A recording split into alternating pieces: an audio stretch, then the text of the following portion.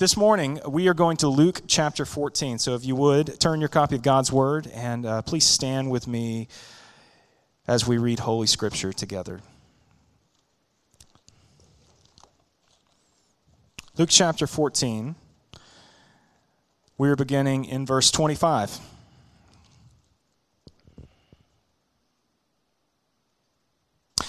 Now great crowds accompanied him, and he turned and said to them, "If anyone comes to me and does not hate his own father and mother and wife and children and brothers and sisters, yes, and even his own life, he cannot be my disciple.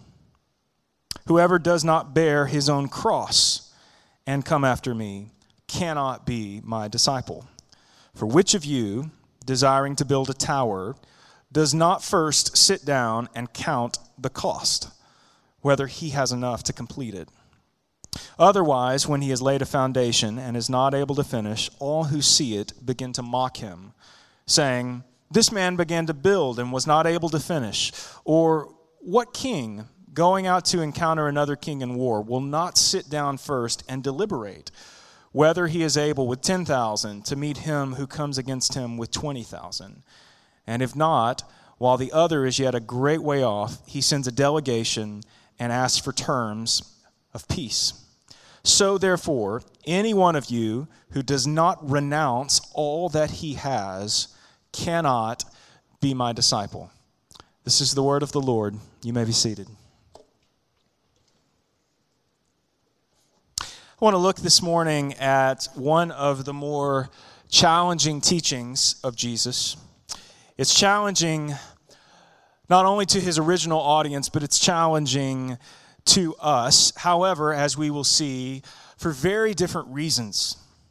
Yet I'm convinced that this is one of the most important texts that people who are connected to the church today need to hear. I need to hear this.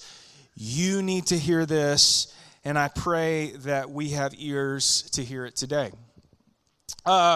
Lindsay and I moved to Shreveport about 10 years ago, which is hard to believe now. And before we lived in Shreveport, we lived in Dallas for a number of years after college. And the entire time we lived in Dallas, we rented houses. So we lived downtown for a while, and then we moved to West Plano for a while. And so we couldn't afford to buy a place in any of those areas of town. And so we always just rented. There was an abundance of rental property. The cost to rent was not, a whole lot more than a mortgage. And so it just made sense at the time. And when we moved to Shreveport, we thought, we'll eventually buy a house, but we'll just rent a place first. We'll kind of figure out what part of town we want to be in, and then we'll buy something, a few years down the road. And then we got to Shreveport, and, after looking at a couple of super dumpy and super expensive houses, we realized, the rental market here is very different than it was in Dallas at the time, because there was not an abundance of rental property, and a lot of the places that were out there and available were pretty expensive. And so we just said, let's just buy a house. But we had never bought a house before. I didn't know anything about buying a house. We just said, we'll just do that instead. And then we started the process. So I remember talking to a realtor, and the realtor said, you need to get pre-approved for a loan. And so we got pre-approved for a loan, and I found out that I was pre-approved for like $1.2 million. Not true, but it was like a huge amount of money, like way more than like the price range that we had been looking at. And I thought, well, maybe we can afford like way more house than we thought. And then I started talking to the mortgage agent about monthly payments and what those would look like, and I realized, no. Like, we need to be looking at like a totally different price range, like way down here in the bottom end. That's where we need to be. And so, we figured out monthly payment, and, we put a contract in on a house, and suddenly there's this thing called earnest money we need to put down money here. And then we have to get an inspection? Well, how much is that? What, really? It's $500 to like get it? Okay, here's $500. And then all of a sudden, a revelation, closing costs. I didn't know that was a thing. So we were not prepared for this. We had not been saving money to buy a house.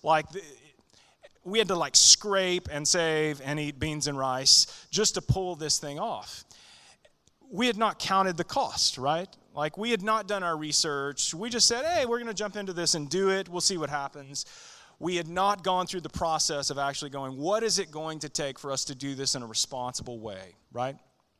And that's what Jesus is getting at today in this teaching.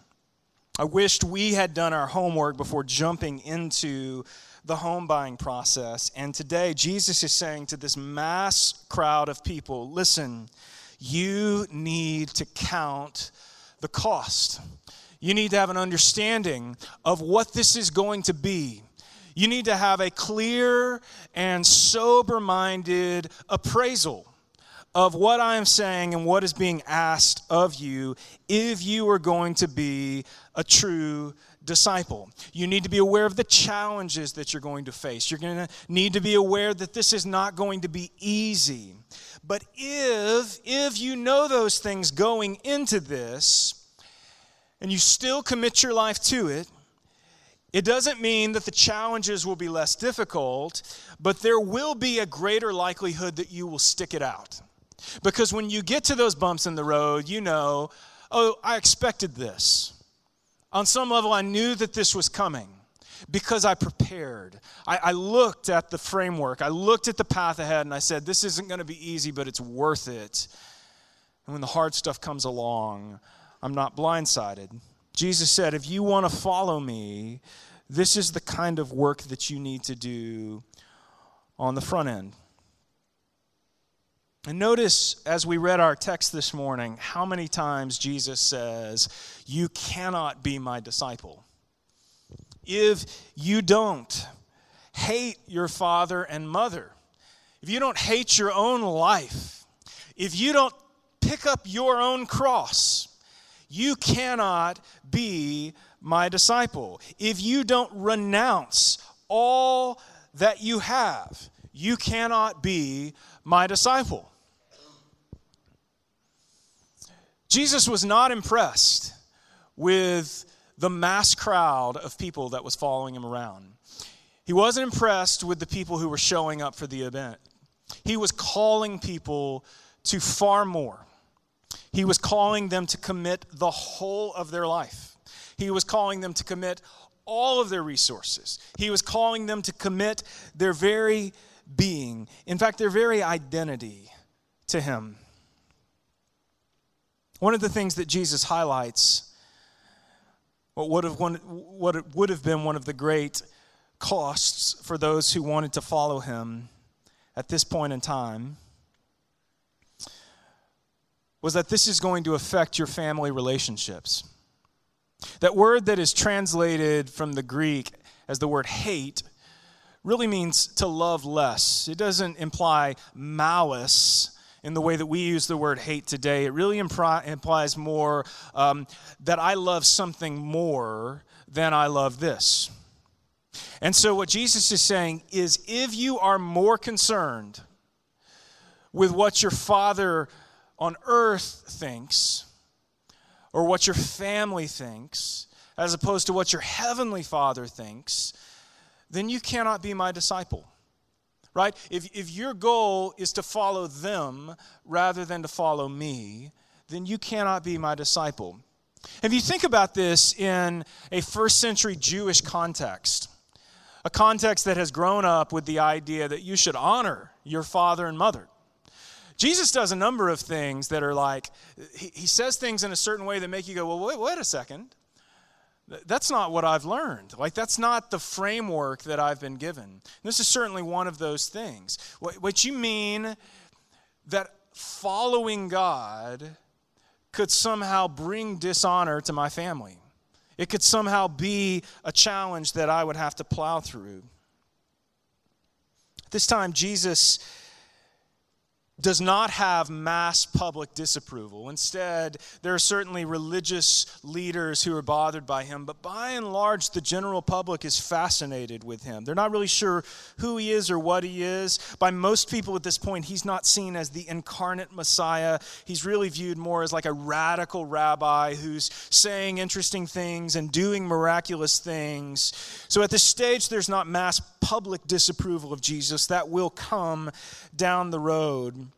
But once Jesus is arrested and crucified, he transitions within the public conscious from being a radical rabbi to being an executed criminal. And this is a pretty quick transition if you read the story of Scripture.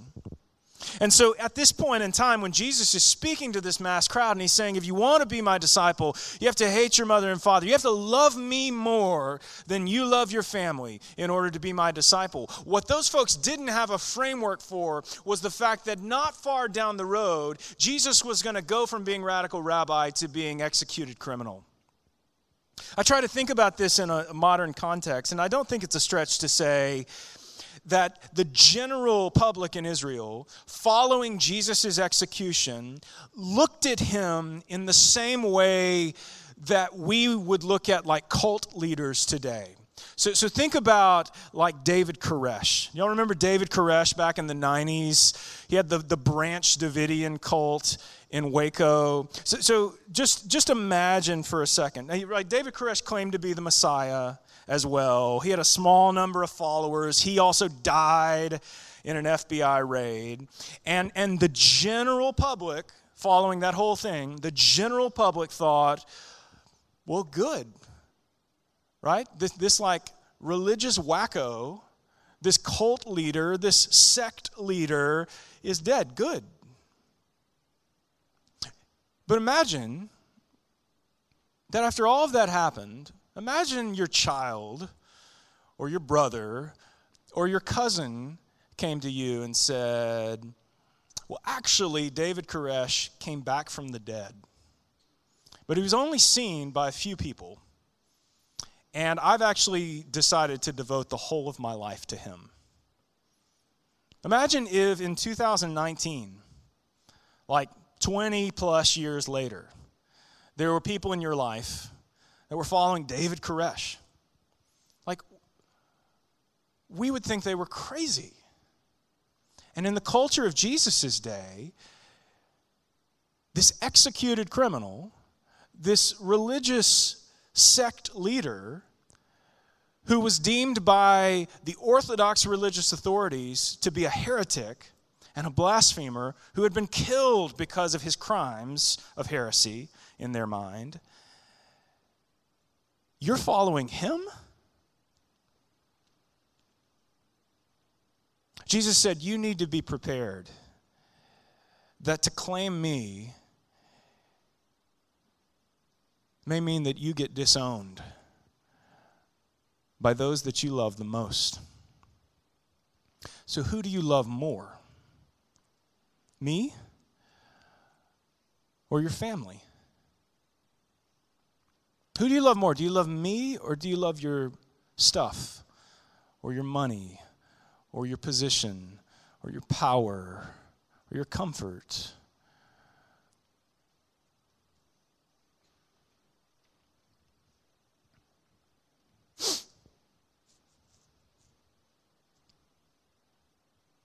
One of the things that I think we miss here as we read this kind of stuff, in the culture of Jesus' day, this kind of thing, following him as the Messiah, was a recipe for being completely disowned by your family, for becoming a social pariah. But now, in the culture that we live in today, when I was 13 years old, I gave my life to the Lord. By the time I was 15, I remember telling my parents that I felt like the Lord was calling me into pastoral ministry. And they could not have been more proud. So we live in a framework today, especially here in the South. This isn't true throughout the country, but especially here in the South, we live in a culture where we are literally living in the exact opposite of what those who would seek to follow Jesus 2,000 years ago would have been living in. We're living in a culture today, here in Shreveport-Bossier, where to claim Christ or to associate yourself with the things of Christ is not only culturally acceptable, but I would say in many sectors is culturally celebrated.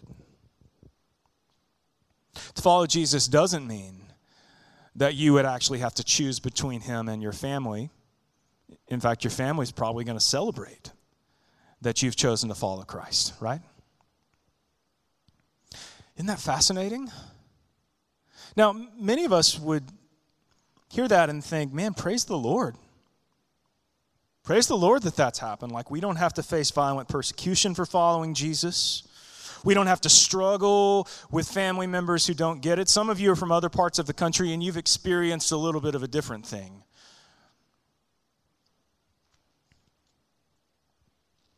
But here in the South, man, we're all about Jesus. However, I also believe that our context has the potential to lull us into a state of superficial religiosity where we are not actually following Christ, where we are not counting the real cost of discipleship, because for many of us, there is no perceived cost. Does that resonate with anybody? If you've grown up around here, if you've grown up in the church, what has it cost you to follow Christ? When you actually take Jesus' instruction to go, man, if I'm really going to be his disciple, what are the things that I need to consider? Seems to me that around here, for many of us, there's been very little real cost. But is it possible that that's actually a deception and that many of us are being lulled into a state of complacency by our superficial religious culture? A parable came to mind as I was thinking through this text, Matthew 21, verses 28 through 32. This is Jesus teaching, Matthew 21, 28 through 32. He says, "What do you think? A man had 2 sons, and he went to the first and said, 'Son, go and work in the vineyard today.' And he answered, 'I will not.' But afterward, he changed his mind and went. He went to the other son and said the same. And he answered, 'I go, sir,' but did not go. Which of the 2 did the will of his father?" They said, these are the religious leaders, they said, "The first." And Jesus said to them, "Truly I say to you, the tax collectors and the prostitutes go into the kingdom of God before you." Jesus tells this story about 2 sons. One says to the father, "I will not do what you're asking me to do," but then he changes his mind and he goes and does it. The other one says, "I will do what you've asked me to do," but he never really does it. And Jesus is using this as an analogy for the religious Orthodox leaders of his day. What he's saying to them is, you are the second son. You are the ones who say, "I will do what you tell me to do," but you aren't really doing it. You are the ones who would claim to have counted the cost, but you haven't actually counted the cost. Whereas there are others, in this case prostitutes, tax collectors, people perceived as sinners, they're the ones who initially rejected it, but then said, wait a second, maybe there is actual life and hope here.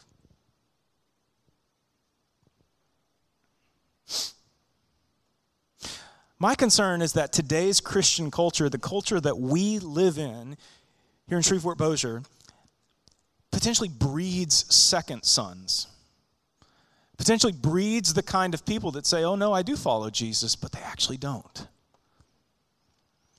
Because there is the appearance of religiosity. And because we have a culture that coddles it. What are the things that you have been asked to sacrifice in service to Jesus? And have you considered these things? I think there are a number of answers to that question, but today I want to focus in on one thing that I think we are all called to lay at the feet of Jesus, and that many of us haven't, myself included here, guys. This is a sermon to me as much as it is to anybody else. One thing that we are all called to lay at the feet of Jesus, but many of us haven't, and that is our preferences. We idolize our preferences. In fact, I would say that we worship our preferences based on the amount of time and attention and energy and money and work that we give to satisfying our preferences. Our world preaches to us a gospel that says that what you want is the most important thing, that it is good to be selfish, that the primary thing that you should focus on is yourself and your family, and nowhere is that stuff more obvious, guys, than in the local church. Our church culture gives us a world where you can literally shop around and try to tick off all of the boxes that you have in your mind. It's possible to shop around and find what meets most of your preferences or what makes you most comfortable. And we are just now coming out of an era in the American church where church leaders were essentially taught that the most important thing that they could do to grow their churches was to essentially cater to people's preferences. What kind of music do you want, right? What kind of youth ministry do you want? What are the needs that you want met in your family, right? If we can find a way to tick all of those boxes, then maybe people will come and stay. This is what folks have been taught who are in church leadership. This has been especially pronounced for us as a church plant. Almost every week I have a conversation with somebody who's either leaving our church or who wants to join our church, both here in Bossier and in Shreveport. And 9 times out of 10, their reasons for doing so are purely preferential when we really get down to it. They think going somewhere else is going to be easier for them in some way. They think going somewhere else is going to make them comfortable in some way. This is especially pronounced, as I said, when you're a church plant. You don't have all the things that like an established church has. You don't have a youth ministry. We don't have senior adults, right? We don't offer Financial Peace University. We don't have a ton of financial resources in general. We don't have an abundance of volunteers. Guys, we're meeting in a gym, in a school. We had to show up and set up all of this stuff this morning. We're going to have to tear it down after we leave, and that's just not something that a larger established church does in most people's minds. So it doesn't make sense. I don't want to have to come to church and work, right? Why would I want to do that?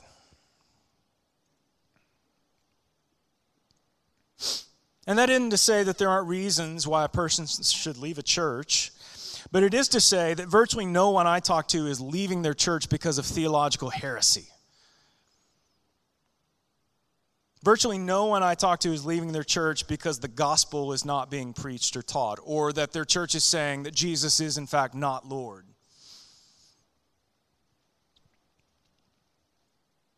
Some are leaving because they've been wronged, or because they've been sinned against by another person, or because they have some kind of unresolved conflict with another person. And while that's certainly difficult, if we've counted the cost, we shouldn't be surprised when there is sin in a group full of sinners.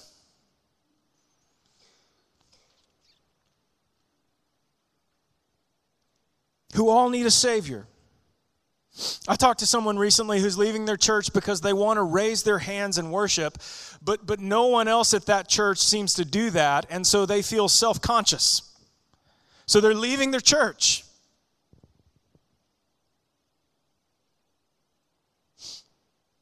Even right now, this sermon is making some of you think, man, we need to get out of here.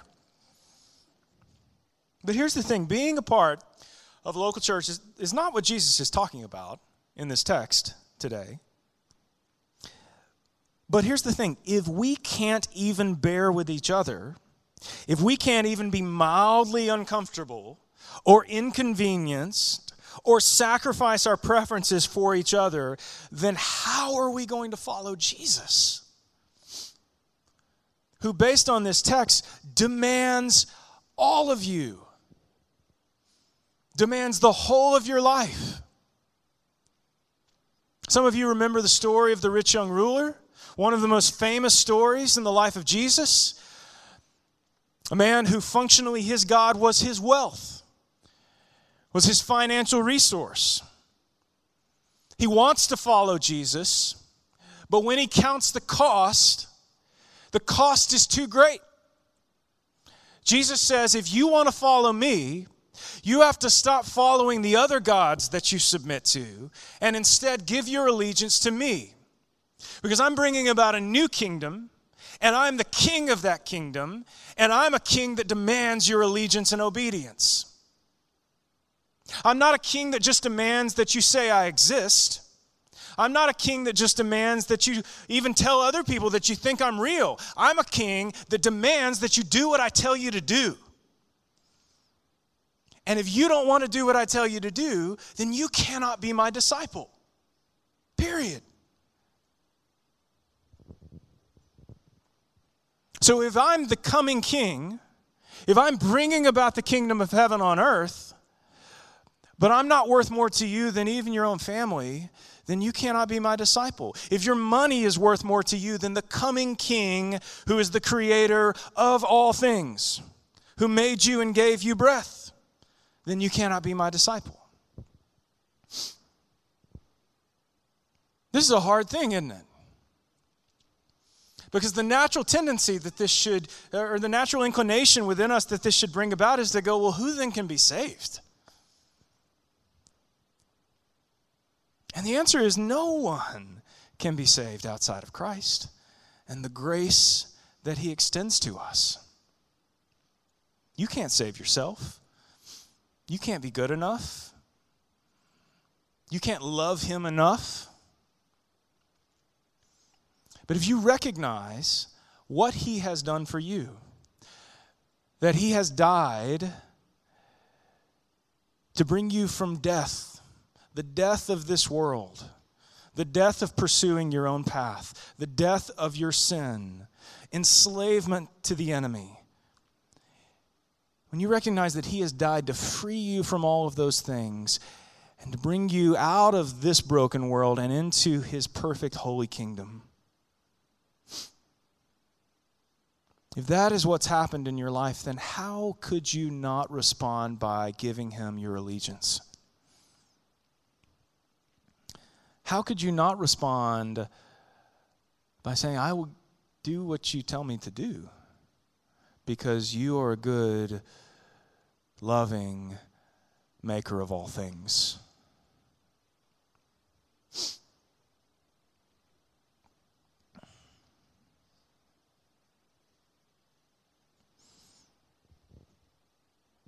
The path of discipleship is the path of difficulty.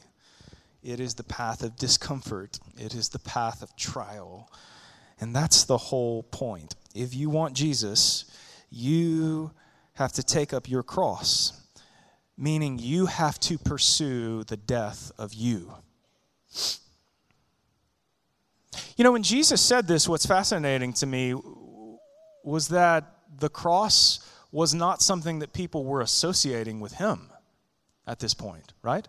The cross is still something that's yet to come in the life of Jesus. So when Jesus says you have to take up your cross and follow me, the people weren't going, oh, that's right, because you're going to die on a cross. They didn't know that. We have the benefit of hindsight with this stuff. We have the benefit of looking back and going, somehow, the gift of salvation that the gospel offers us is free. It's something we could never buy for ourselves. It's something we could never get on our own. But yet, if we want it, it's not enough to just say, I want it.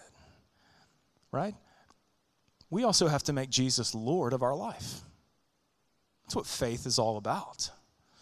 Faith isn't just about mental assent, saying, I think Jesus is real, or I think heaven's real, or I think God's real. There are plenty of people who think those things are true, but who are not followers of Jesus, who haven't given him their life. Because it doesn't quite make sense to them. One of the things that Scripture says is that for those who are perishing, the way of the gospel is folly. It's foolishness.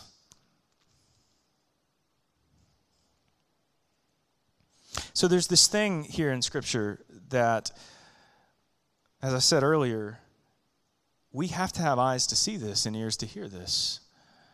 We need the illumination of the Holy Spirit in order not only to truly recognize what Jesus has done for us, but to truly respond to him in faith.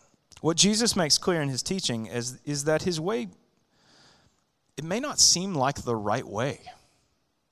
He uses these analogies, like he says, it's like a narrow gate, or it's like a narrow path. Surely there are better gates to go through. Surely there are better paths to walk down. There are these things that seem to make more sense than the way of Christ. And yet Jesus says, but this is the real way. This is the true way.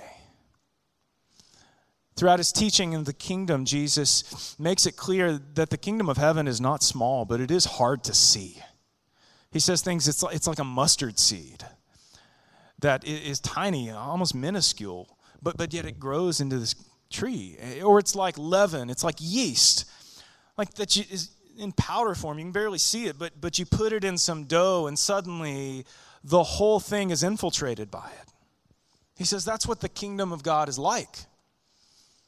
It doesn't seem like this should do anything, and yet it does everything. It changes everything. But it may not be the path that you would naturally choose to walk down. It may not be the path that the world has conditioned you to be desirable. Surely there are better things. Paths that are more inclusive. Paths that require less of me. Many have been deceived by this. Many will be deceived by this. But don't miss living to serve Christ because you're primarily living to serve yourself.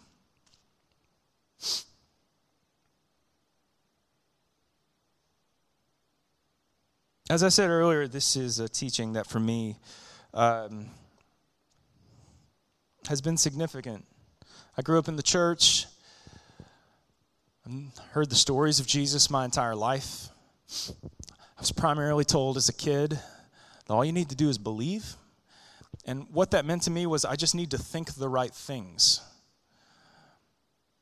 That it was primarily an intellectual endeavor. But yet as the more I grow, the more I mature, the more I realize that Jesus is calling us to far more than just simple mental assent. He's calling us to truly submit the whole of our lives to him. Some of you remember the story of Jonah. God called Jonah to go to the city of Nineveh. It was a city that belonged to the Assyrian Empire. The Assyrians were opposing the Jews at this point in time, and they were ruthless. They were known for all kinds of violent, heinous stuff like skinning people alive in battle. Jonah didn't want to go.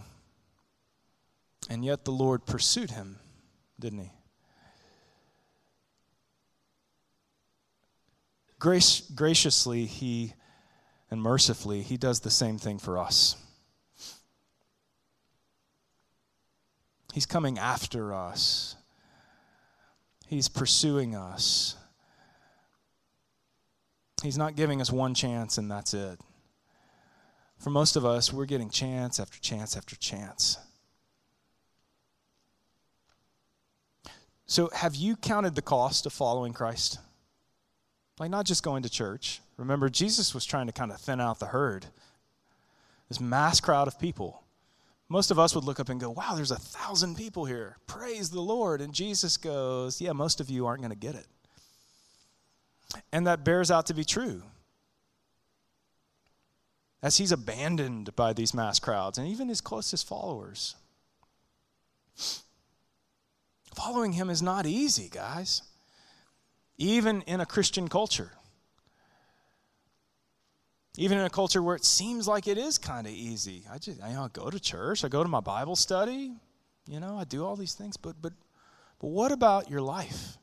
Who are you actually following? What is actually your functional God? How are you sacrificing that for him? How are you submitting those things to him in order to truly follow him? and be his disciple, a learner, one who is being developed by the Savior. Let's pray this morning. Father,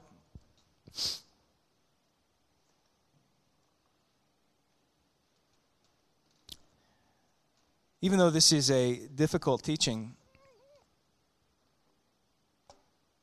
I pray that we are encouraged by the fact that this isn't dependent on our effort.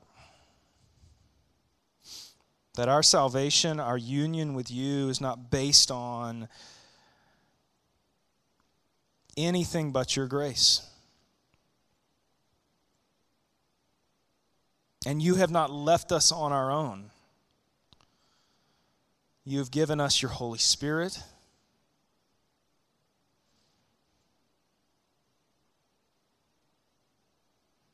Living within us. But yet it can be so easy to not listen to the Spirit and to instead listen to our world. It can be so easy to not be shaped by the Spirit or shaped by the truths of Scripture, but to instead be shaped by our world.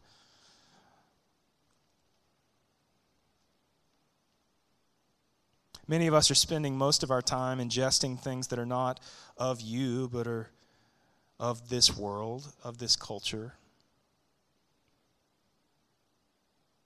And I pray today, God, that we would see that you have called us to set those things aside.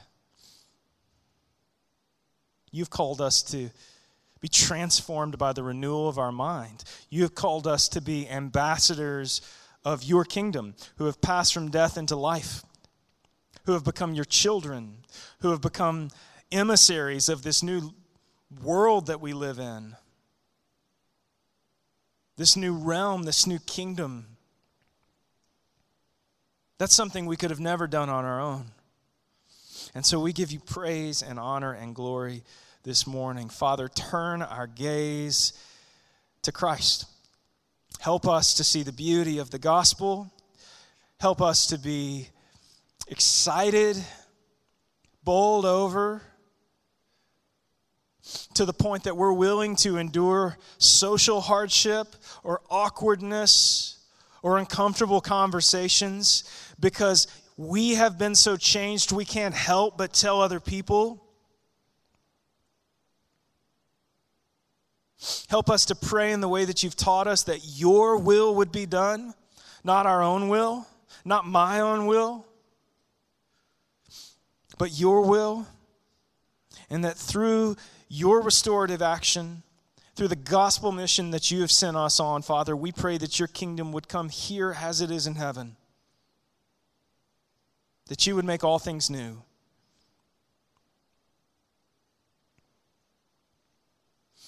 Draw us to you today, Father.